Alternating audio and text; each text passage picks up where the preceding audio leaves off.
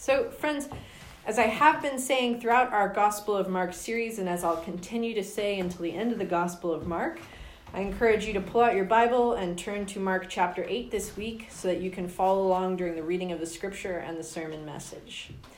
So as we've been doing for each message in this series, there's always space at the end where I'll ask you a few questions or provide some time so you can pause the video then and do your own reflections, perhaps write in the margins of your Bible or on a piece of paper some of your own insights, questions, and ponderings. So, before we begin to dig into this 8th chapter of the Gospel of Mark, I'll remind you again of the type of Jesus that we've met so far in this Gospel. So, going back to chapter 4 was Jesus the teacher. Remember, in that chapter there was the teaching from a boat, teaching in parables, and he has a lot to say about light and about seeds. And then he calms the storms, closing the chapter again in a boat. That's chapter 4, that's Jesus the teacher. From there we go to chapter 5, which is Jesus the healer. And in that chapter, remember, he's healing the man who's out in the tombs, the woman with the hemorrhage, and then the young girl that was thought to be dead. And so he was this healer restoring people into life and dignity in the community. And then we got to chapter 6. And in chapter 6, we kind of meet a couple of different Jesuses. So first, Jesus the prophet. So we hear that phrase, a prophet is without honor except in his hometown, or a prophet is with honor except in his hometown. And then we hear this Jesus who's sending out the disciples onto their missions, and remember, they're taking very few belongings. Then there was Jesus in that same chapter, the miracle worker. That's where we had that first feeding of the 5,000. He's walking along on water, and he's healing a whole bunch more people. Chapter 7, we met the traditions of the elders. There was the Syrophoenician woman. Last week we talked about her and her discourse back and forth with Jesus. And then there was the curing of the deaf man. And so with that Syrophoenician woman, remember there were a few things that we wondered about her. Was she changing Jesus's mind in that moment where he healed her daughter? Was it maybe an exchange that was kind of a satire? Or maybe it was a moment in which she had a chance to testify as a disciple of Jesus. And so keep that in mind as we enter now into this 8th chapter of the Gospel of Mark. So, friends, this morning we're going to go ahead and read and discuss as we go. I'm going to stop within the scripture and talk about it as we go along. And what we're mostly going to talk about this morning is patterns and echoes. And that's why I went into great depth about the last couple of chapters we've been in, because I want to remind you that there's these patterns and echoes in the Gospel of Mark that are really important. So we're going to look at the places in the scripture where there are these repeats of these patterns. And so this is really a little bit of a Bible study Sunday morning, so let's lean into that together. So, we start chapter 8 with Jesus feeding the 4,000, and here's how the scripture goes. During those days, another large crowd gathered, and since they had nothing to eat, Jesus called his disciples to him and said, "I have compassion for these people. They've already been with me for 3 days, and they have nothing to eat. If I send them home hungry, they will collapse on the way because some of them have come a really long distance." So his disciples answered, "But where in this remote place can anyone get enough bread to feed them?" And Jesus said, "How many loaves do you have?" And they said, 7. And so Jesus told the crowd to go out on the ground and sit down. Does this sound familiar from chapter 6? I think so. And when he had taken the 7 loaves and given thanks, he broke them, and he gave them out to his disciples to distribute to the people, and the disciples did that. And they had a few small fish as well, and Jesus gave thanks for them also, and told the disciples to distribute them. The people ate, and they were satisfied. And afterward, the disciples picked up 7 baskets full of broken pieces that were left over. About 4,000 were present. And after that, Jesus sent them away, and he got into the boat with his disciples and went to a different region. And the Pharisees came and began to question Jesus to test him, and they asked him for a sign from heaven. And so he sighed deeply and said, "What does this generation mean? Why do they ask for a sign? Truly, I tell you, no sign will be given to you." And then he left them and got back into the boat and crossed again back over to the other side. So we're going to do a little bit of echoing here from Mark chapter 6. So in Mark chapter 6, there was the last large feeding miracle. And so in Mark chapter 6, there were 5,000 people plus women and children. And here in Mark chapter 8, there are 4,000 people. In Mark chapter 6, there were 5 loaves and 2 fish. And here in chapter 8, there are 7 loaves and a few small fish. And we can notice that number 7, first in chapter 6, there's 5 loaves and 2 fish equaling 7. And then in chapter 8, we have these 7 loaves. And that's an important number biblically that we'll talk about in future weeks. Again, in this chapter, Jesus has compassion, and then the disciples are confused, and then Jesus gives thanks, people eat, and then there are leftovers. So that's a pattern that we see in a number of biblical stories, particularly in the Gospel of Mark. Jesus has compassion, disciples are confused, Jesus gives thanks, and in this case, people eat, and there are leftovers. And so you might recall that in the feeding of the 5,000, we talked about how this is the miracle of the potluck, the miracle of human generosity when people come together through Jesus and through these teachings. And we might still consider that this could be, again, a miracle of the potluck, or perhaps another way in which Jesus' teachings and miracles are inspiring generosity of spirit. And now we have the Pharisees at the end of this section doubting Jesus, looking for a sign, which is kind of a funny thing to happen right after this miraculous group event such as this feeding. And so then Jesus sighs very deeply, and perhaps we're again seeing this echo of a human, more tired Jesus who we've met before in Mark. And then he leaves for the other side in his boat. And you'll recall in chapter 6, we talked about maybe this is a miracle feeding in which it's simply that people dug into their own baskets and created this generosity, this miracle, the potluck. Or maybe it's actually that Jesus has taken these provisions and has literally multiplied them through his blessing in that moment. Or perhaps it's another sort of a miracle event. And so any of these are pretty valid ways to interpret what's happening here. The next section says, the yeast of the Pharisees and Herod, and we start with verse 14. The disciples had forgotten to bring bread, except for 1 loaf they had with them in the boat.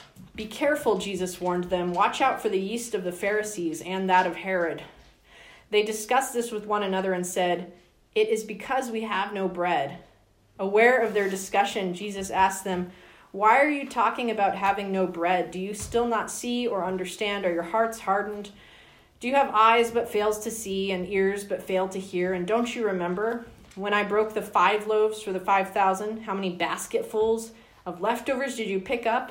12, they replied. And when I broke the 7 loaves for the 4,000, how many basketfuls of pieces did you pick up? And they replied, 7. And he said to them, do you still not understand? And in this section, we read again about this motif of the very confused disciples. This is a theme that happens throughout the Gospel of Mark. These very confused disciples. They're wondering aloud, and Jesus then hears them and reminds them again of his miracles. He reminds them of the feeding of the 5,000 and the feeding of the 4,000. And now we're in a bit of a privileged position today reading Scripture because we're able to flip back and forth in our Bibles. But do you ever, I wonder, still feel like those confused disciples? Like despite the really good things that might happen in your life or the miraculous things that have happened in your life, that you still have this pattern of doubt in the power of God or the power of the generosity of good spirit. I know that sometimes I do feel like that the further away that I get from an intense or life-changing event, the more complacent I begin to feel, the more self-reliant I start to feel. Sometimes events such as perhaps what we're in right now as a human race with the coronavirus can remind us that it is in our interdependence that the Holy Spirit moves and breathes, that we can learn again to rely on one another and to rely on our best selves and our best channels of God to be in community with one another. And so these confused disciples we end this section with, and then we move on to Jesus healing the blind man at Bethsaida. And the verses go like this, starting with verse 22. They came to Bethsaida, and some people brought a blind man and begged Jesus to touch him. He took the blind man by the hand, and he led him outside the village. So again, that's away from the people. And when he had spat on the man's eyes and put his hands on them, Jesus asked, do you see anything? And the man looked up and said, I see people. They look like trees walking around. And once more, Jesus put his hands on the man's eyes, and his eyes were opened, and his sight was restored, and he saw everything clearly. Jesus sent him home, saying, don't even go into the village. And I'm going to draw your attention here, again, to a couple of things. So the first is this secrecy motif. Don't even go into the village. Remember, we hear that over and over through the Gospel of Mark. don't tell anyone who I am, what I've done for you, don't go into the village. And the other one is this, that there's this bodily nature of this one-to-one healing that Jesus is doing. So remember with the deaf man, shortly a couple of weeks ago, or perhaps last week, we saw that Jesus healed the deaf man again through spit and through touching the man. And so we hear an echo of that here again with the blind man. And then we go on with verse 27. Jesus and his disciples went on to the villages around Caesarea Philippi, and on the way he asked them, "Who do people say that I am?" And they replied, "Some say John the Baptist." Remember, we saw that in other chapters as well. Others say Elijah, and still others one of the prophets. And then Jesus says, "But what about you? Who do you say that I am?" And Peter answered, "You are the Messiah." And so Jesus warned them not to tell anybody about him. Again, the secrecy motif. Chapter 8, verse 31 says, "He then began to teach them that the Son of Man must suffer many things and be rejected by the elders, the chief priests, and the teachers of the law, and that he must be killed, and after 3 days rise again." Jesus spoke plainly about this, and Peter took him aside and again began to rebuke him. But when Jesus turned and looked at his disciples, he rebuked Peter. "Get behind me, Satan," he said. "You do not have in mind the concerns of God, but merely human concerns." And finally, this chapter closes with verse 34. Then he called the crowd to him along with his disciples and said, "Whoever wants to be my disciple must deny themselves and take up their cross and follow me. For whoever wants to save their life will lose it, but whoever loses their life for me and for the gospel will save it. What good is it for someone to gain the whole world yet forfeit their soul? Or what can anyone give in exchange for their soul? If anyone is ashamed of me and my words in this adulterous and sinful generation, the Son of Man will be ashamed of them when he comes in God's glory with the holy angels." These are intense words that close the chapter 8 in the Gospel of Mark.